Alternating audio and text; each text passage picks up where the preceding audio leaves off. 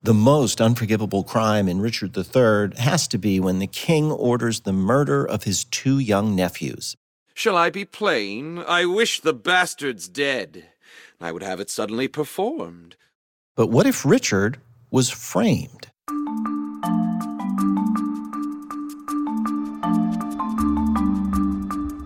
From the Folger Shakespeare Library, this is Shakespeare Unlimited. I'm Michael Whitmore, the Folger director. Philippa Langley is an amateur historian whose commitment to righting a historical wrong led to the discovery of Richard III's remains a decade ago. Langley wasn't a scholar, she was a screenwriter and a member of the Richard III Society. But she had become certain that Richard was the victim of Tudor propaganda and that Shakespeare's play had a key role in the slander. Langley convinced academic historians and archaeologists at the University of Leicester to excavate the parking lot where she believed Richard was buried. Those experts did find a body, and DNA analysis confirmed that the remains belonged to Richard III. That discovery led to further insights about the historical Richard. The physical deformities of Shakespeare's character were Tudor inventions. Far from being a bunchback's toad, the real Richard III had nothing more than a case of scoliosis. Since discovering the body in 2012, Philippa Langley and a team of collaborators have worked on cleaning up Richard's reputation. Her new book, The Princes in the Tower, examines Richard's most famous alleged crime, the murder of his two nephews, the sons of Edward IV. Investigating their disappearance as a 500-year-old cold case, Langley uncovers evidence that the princes survived Richard III's reign. Here's Philippa Langley in conversation with Barbara Bogave. This new investigation into the fate of the two nephews of Richard III grew out of your discovery of Richard III's remains, and I understand the link is dental records. So tell us about that. How did the Lost King lead to the Missing Princes project? Right, yes, it was actually at the reburial of Richard III, and this was in March 2015, because this was sort of the end of the Looking for Richard project. And it was actually the main catalyst was there was a full-page article in a newspaper here called the Daily Mail, and it ran with the headline, "It's mad to make this child killer a national hero." So I read the article, but the article cited no evidence for the story. And I think this is when I started to think that we needed an evidence-based research project around this mystery, what had happened to the princes in the tower, because I'd done an evidence-based research project to search for the king's lost grave. Because prior to Richard III being discovered in the car park in Leicester, the history books had said that he'd been thrown into the River Soar, because this was a 17th century story that had been taken up as truth and fact by historians. So, as I was leaving Leicester after the reburial, this new research project was forming in my mind, and this became the Missing Princes project. Great. Now, I think most of us know Shakespeare's play, but I think we should still go over what was the accepted story about the princes. Yeah, the accepted story that was made famous by Shakespeare following the writings of Thomas More was that Richard, as Duke of Gloucester and the brother of Edward IV, when Edward IV died, then Richard wanted the throne. And so in order to become king, he had to murder his nephews. So this is what he did, and then he was crowned King Richard III. And that's sort of the accepted version of history that we have been given. Right, and this is what you start with in your cold case investigation, and that's exactly what you call it. So what does that mean? What course of action or course of study does a cold case dictate?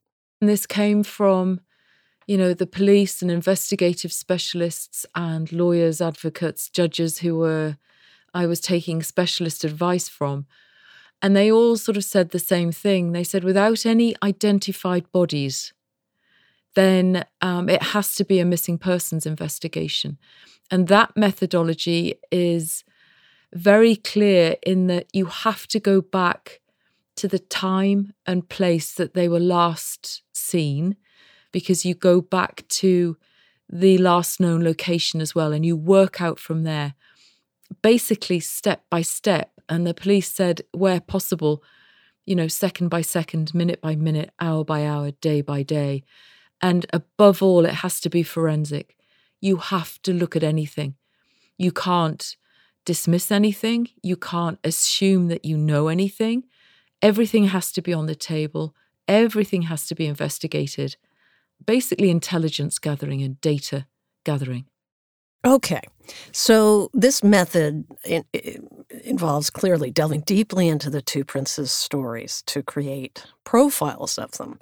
So what facts do we know about the princes? Who were they, and why don't we start with Edward? In terms of Edward, we know that he was 12 when he apparently disappeared from the Tower of London. He was the heir to Edward IV, and he had been the heir of Edward all of his life. So he wasn't actually in London much of the time because as the Prince of Wales, that is the heir to the throne, he lived and had his own household, his own court. So what we do know at the age of 12 from the contemporary source materials is that he seems to have had blonde hair and that he looked like his father. And do we know anything about his personality? In terms of his personality, we learnt later from an account from December 1483 that was written by an Italian monk who was in London. He tells us that Edward, as a 12-year-old, was very interested in literature and poetry, and he was very intelligent. And we know that Edward V entered London and was welcomed by all of the leading nobles, the church and the commons, and, was welcomed through the streets as he entered the city. So he would have been well recognised as Edward IV's son. And Richard, could you tell us just what did he look like and what do we know of his personality? Yeah, in terms of Richard, the younger one, he seems to have been a lot different to his elder brother. He seems to have been very interested in music and singing and dance, and also seems to have had a lot of energy and was very good at sports and sticks. And we've got a contemporary record that says that he was very good at playing with a two-handed sword. He also was described as being very pretty and memorable. Once you saw this little boy, you remembered him, you didn't forget him. And one thing that I think we need to sort of add to that is they would have been the celebrities of their day. Well, okay, now we have more of a picture of the two boys. Why were the two princes sent to the Tower in the first place after their father's death? So after their father's death, the King's Council, which was led by the King's younger brother, Richard, Duke of Gloucester, who was named protector of the realm, it was decided that it was time to move the eldest boy out of his lodgings at the Bishop of London's palace, probably because there wasn't much room there. So there was a discussion in the King's Council as to where they would go, and it was the Duke of Buckingham said, well, he must go to the Tower because that's where all kings go before their coronation. So Edward V and all of his attendants were sent to the Tower of London for Edward V to await coronation. And his younger brother then joined him on June the 16th, and the coronation was to take place on June the 22nd. Okay, so far so good. Well, what do we know about what their life was like in the Tower? They were sent to the royal apartments, and it was a very busy place in the Tower of London. It was like a small city, and it looks like it would have been sort of life as normal. All of Edward V's attendants would have been around him, and Richard, Duke of York. They would have had servants and guards and lived in the royal apartments. Okay, very good. I'm picturing the BritBox version of this with all the comforts that you could possibly have in the Tower. What are your sources, though, about for the information about their time there? Yes, we have the Great Chronicle of London, which we can get a lot of the information from. This chronicle tells us that they were in the royal apartments in the Tower of London and that they were seen on a number of occasions shooting arrows in the gardens of the Tower of London. Richard wasn't king yet when they went into the Tower. So how did that happen, and explain the significance of it? Yeah, so what we can see with the timeline is that the younger prince joins his elder brother on the 16th of June. But then by the 17th of June, somebody or some information has come forward, and the king's coronation, that is Edward V's coronation, is postponed until November 1483. So this is a quite remarkable event to happen. I've never seen this in English history or British history where a coronation is postponed for this amount of time. But clearly something important happened. And it takes 5 days for something to be investigated. We don't have the documents that we should have in order to investigate what the King's Council was looking into and the information that had been given to them, because it was pretty much destroyed by Henry VII or Henry Tudor when he became king after Richard III. But what we do know from the accession of Richard III is that the children of Edward IV were declared illegitimate by the three estates of the realm. So that's the Lords, the Church, and the Commons. And they were declared illegitimate by the 22nd of June, which was Edward V's coronation day. And this was announced throughout the streets of London. And then Richard, Duke of Gloucester, as the next legitimate heir of the House of York, was petitioned to become king, again by the three estates of the realm. And this was done on the 25th of June, and on the 26th of June, Richard III accepted and was elected king. And why was Edward illegitimate? He was declared illegitimate because evidences had come forward to show that Edward IV had been married before he was married to Elizabeth Woodville, the mother of the princes in the Tower. And so that marriage had been declared bigamous. And so therefore all of the children of Edward IV and Elizabeth Woodville were illegitimate. Huh. And what role did Richard play in these maneuverings that you just described? We don't know. All we know is that he was part of the King's Council and he had been named Protector of the Realm in the will of Edward IV. So whatever happened in terms of the King's Council, there were evidences presented, and there were a number of evidences presented. But again, Henry VII had them all burnt, so we haven't got these evidences now. So we have no knowledge of who came forward, who gave Richard, Duke of Gloucester, and the King's Council all of these evidences. I want to continue with the line of thought about the boys, the two princes. When and where were they last seen in the Tower?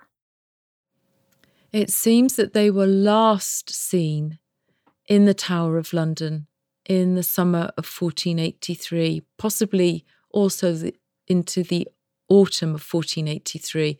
This is what the initial investigation was looking into, because the last recorded sight we have of them, again, comes from the Great Chronicle of London, saying that they were shooting at arrows in the gardens of the Tower of London up to the end of the mayoral year, which finished in October 1483.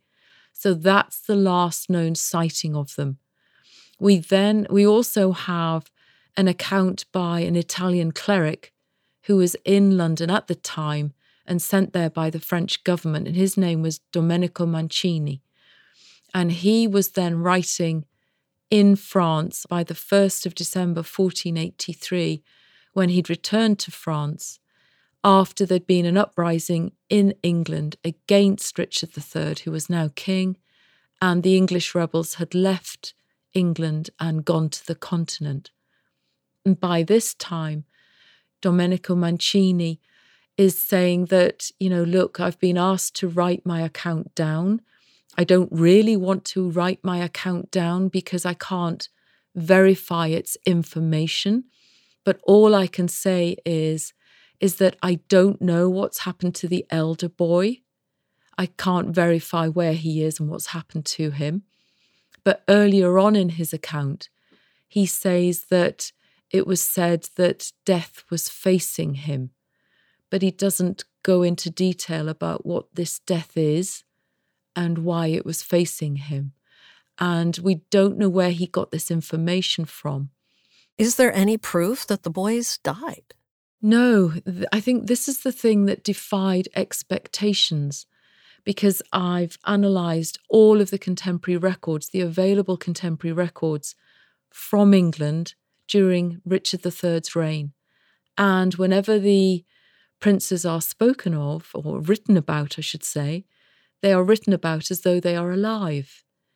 And I think that was one of the big changing moments in the research, because we should have found contemporary materials where they were spoken about as though they had died. And we couldn't find any bodies, any identified bodies, any burials, any requiem masses, and no pious prayers or observances for their souls. Nothing during the reign of Richard III. Well, if Richard's successor, Henry Tudor, believed he killed these two princes, what did he do to investigate that? Yeah, I think once Richard dies, I think that's another thing that defies expectation, because he died not long after apparently the princes disappeared, within 2 years. So we should have had a whole raft of witnesses coming forward, because when Henry VII was the victor at the Battle of Bosworth, he had all kinds of prisoners at his disposal that he could interrogate. He had people from Richard's court, from his government, he had men of the cloth, he had soldiers, he had everybody in the Tower of London. So it's strange that if he thought the princes had been murdered, which we now know he did, that he didn't do an investigation, he didn't do a public inquiry. He did nothing. Yes, there's a complete lack of evidence for death or murder. And I think one of the striking things that the project found was that the story for murder of the princes in the Tower enters England just before the Battle of Bosworth, and it comes with Henry Tudor and his French foreign invasion force. This is the first time we see it. So who is this who first claims that the princes were murdered? When Domenico Mancini had written his account on the 1st of December 1483 in France and said that he couldn't say what had happened to the elder boy, 2 months later in France, another member of the French government says that the king who is now on the throne of England, meaning Richard III, had murdered all of Edward IV's children. So this was clearly an account in France that then took hold on the continent, that Richard III had murdered all of Edward IV's children. But what you can see is by the time it gets into England, it's become Richard III had murdered the boys, because Henry VII, had sworn an oath to marry the prince's sister. So he knew that the prince's sister was alive. So you can see how the story begins to change as it develops through time. Once Richard III was dead and Henry VII was on the throne, the story sort of grows in the telling. You know, how they were murdered, where they were murdered, who murdered them, whether they were poisoned or their throats were cut, or they were stifled between two mattresses, or they were smothered. Or they were starved, or they were bled to death. Yeah, I absolutely. mean, it goes on and on. Yeah, it does become quite comical. So this is the Tudors smear campaign, you're saying? Yes, this is what we can see from the records that we have. I think when you look at the materials, you can see that obviously Henry VII has got an incredibly poor claim to the throne. There's 30 or more Plantagenet claimants who have a better claim to the throne than him. So I think in terms of allowing this story to gain traction, he's got a motive to do that, Because if it's believed the boys are dead and murdered by Richard III, then he looks like the better monarch. And that, Richard III was a bad lot. And the reason he was a bad lot was he murdered these two boys. Spoilers, you and the Missing Princess Project have made 2 discoveries that support the theory that the princess survived. So explain, please. Yeah, for sure. There's 2 key ones. But I think what I would say is there are many, many evidences of survival. But you're absolutely right. There's the leal receipt for Edward V, and this is an accounting record. It's a receipt dated from the 16th of December, 1487, and it's for King Maximilian. And this clearly states that weapons that have been ordered and paid for by Maximilian and Madame the Dowager, who is the Duchess of Burgundy, who was the sister of Edward IV and Richard III, that these weapons are for her nephew, who is the son of King Edward, meaning Edward IV, who was expelled from his dominion. And so there's 4 pointers that tells us that these are weapons for Edward V in 1487. Firstly, he was the nephew of Margaret of Burgundy.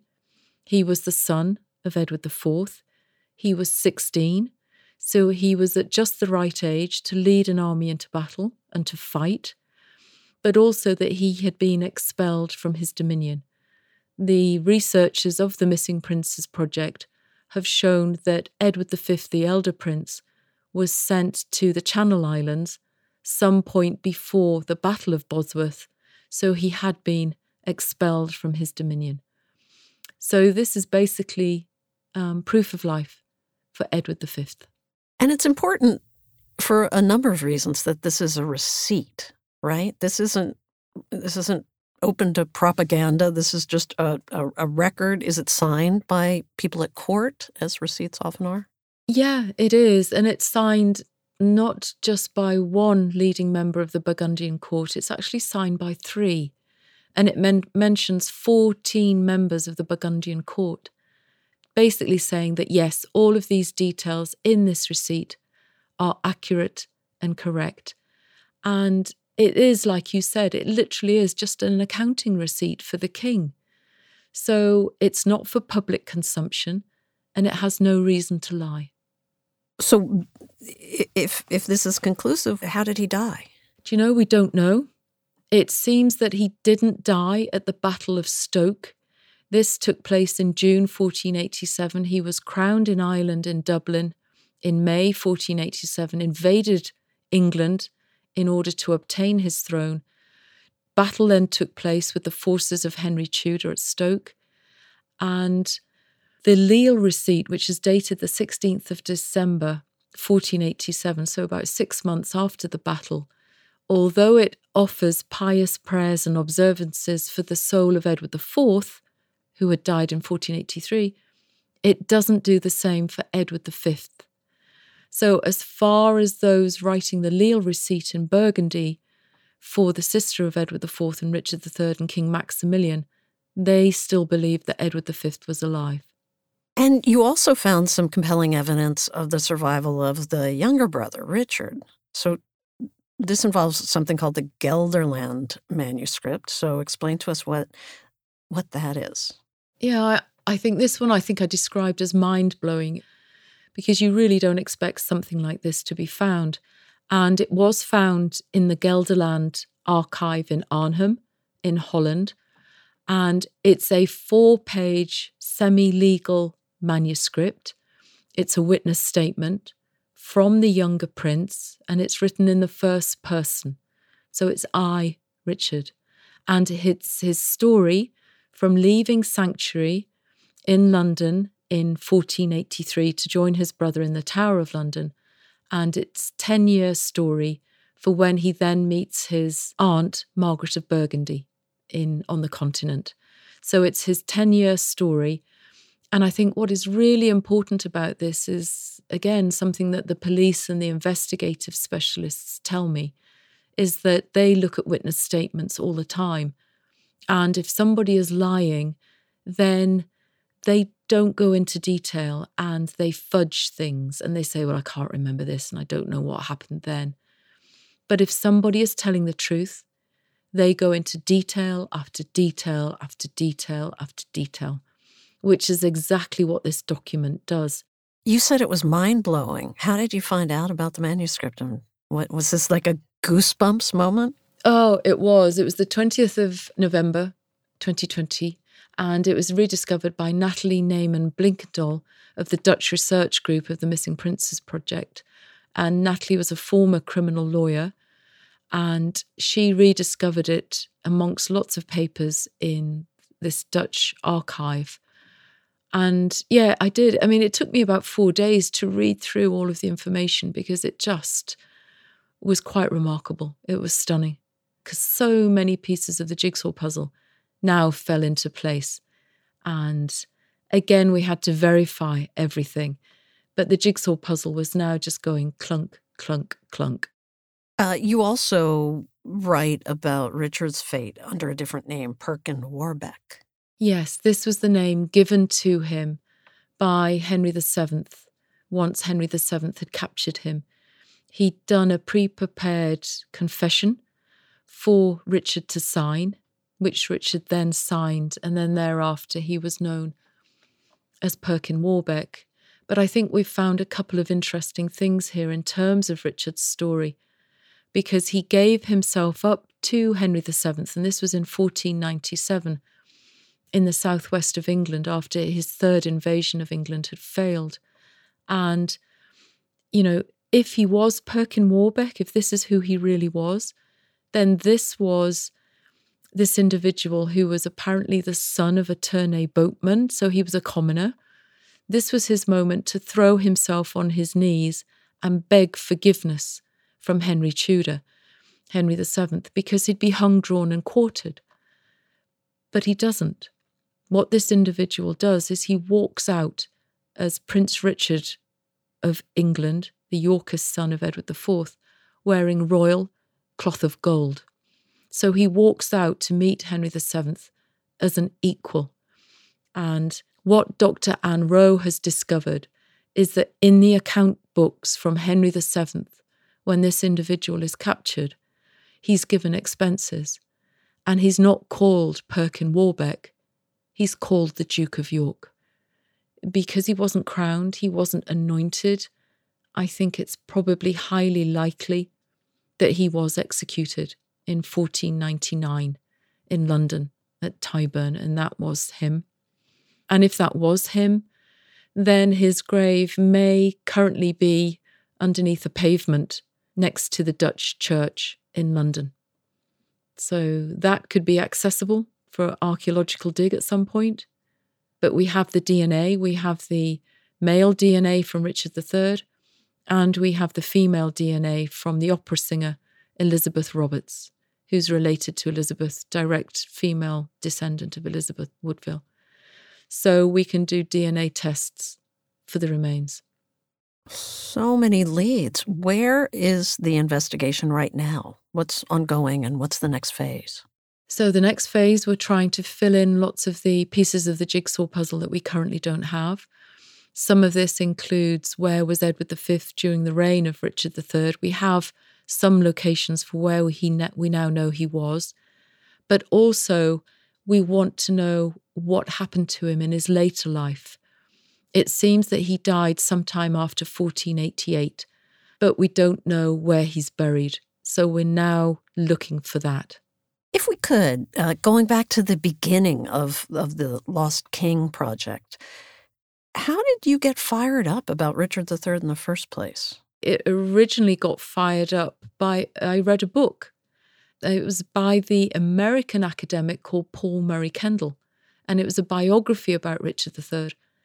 And what Kendall did was he went back to the contemporary source materials created during Richard's lifetime as Duke and King and wrote about the historical individual, not Shakespeare's version of Richard III. And I think this is what ignited my interest, because the actual individual from the historical record is a 180 from Shakespeare. And I just thought, why don't we know more about the historical individual? Why do we always reel out Shakespeare whenever we think of Richard III? So that was important to me because I think truth matters, whether that's today, tomorrow, or 500 years ago. And you can see who this individual was from the contemporary sources from his own lifetime. So we're talking on a Shakespeare podcast. What in your experience, has influenced in any way your feelings about Shakespeare and his portrayal of this king that you have thought so much about? Well, do you know what? I just wish he hadn't been so good a playwright. Really. Because, Richard III... No one has said that on this podcast, by the way. I'm sure. I'm the first to say that one. But, Richard III is such an amazing dramatic narrative. I mean, it just absolutely captures you. He's a playwright in London trying to capture the attention of the Tudor court and Elizabeth I. And you can understand that he's not going to show Richard III in a good light and he's going to follow the Tudor narrative. But yeah, I just think people have got to separate the historical individual from the contemporary sources from his own lifetime, from the dramatic individual who was written about 100 years later during the reign of the Tudor dynasty when they had denigrated him. So I think if people can separate the two, enjoy the play as a great play, but then also read about the historical individual, then if they can do that, my job's done. Great. Thank you so much. Thank you, Barbara. Thank you for having me. That was Philippa Langley, interviewed by Barbara Bogave. Her book, The Princes in the Tower, Solving History's Greatest Cold Case, is out now from Pegasus Books. This episode was produced by Matt Frasica. Garland Scott is the associate producer. It was edited by Gail Kern-Pastor. Ben Lauer is the web producer with help from Leonor Fernandez. We had technical help from Voice Tracks West in Studio City, California. Final mixing services provided by Clean Cuts at 3Cs Inc. If you're a fan of Shakespeare Unlimited, please leave us a review on your podcast platform of choice to help others find the show.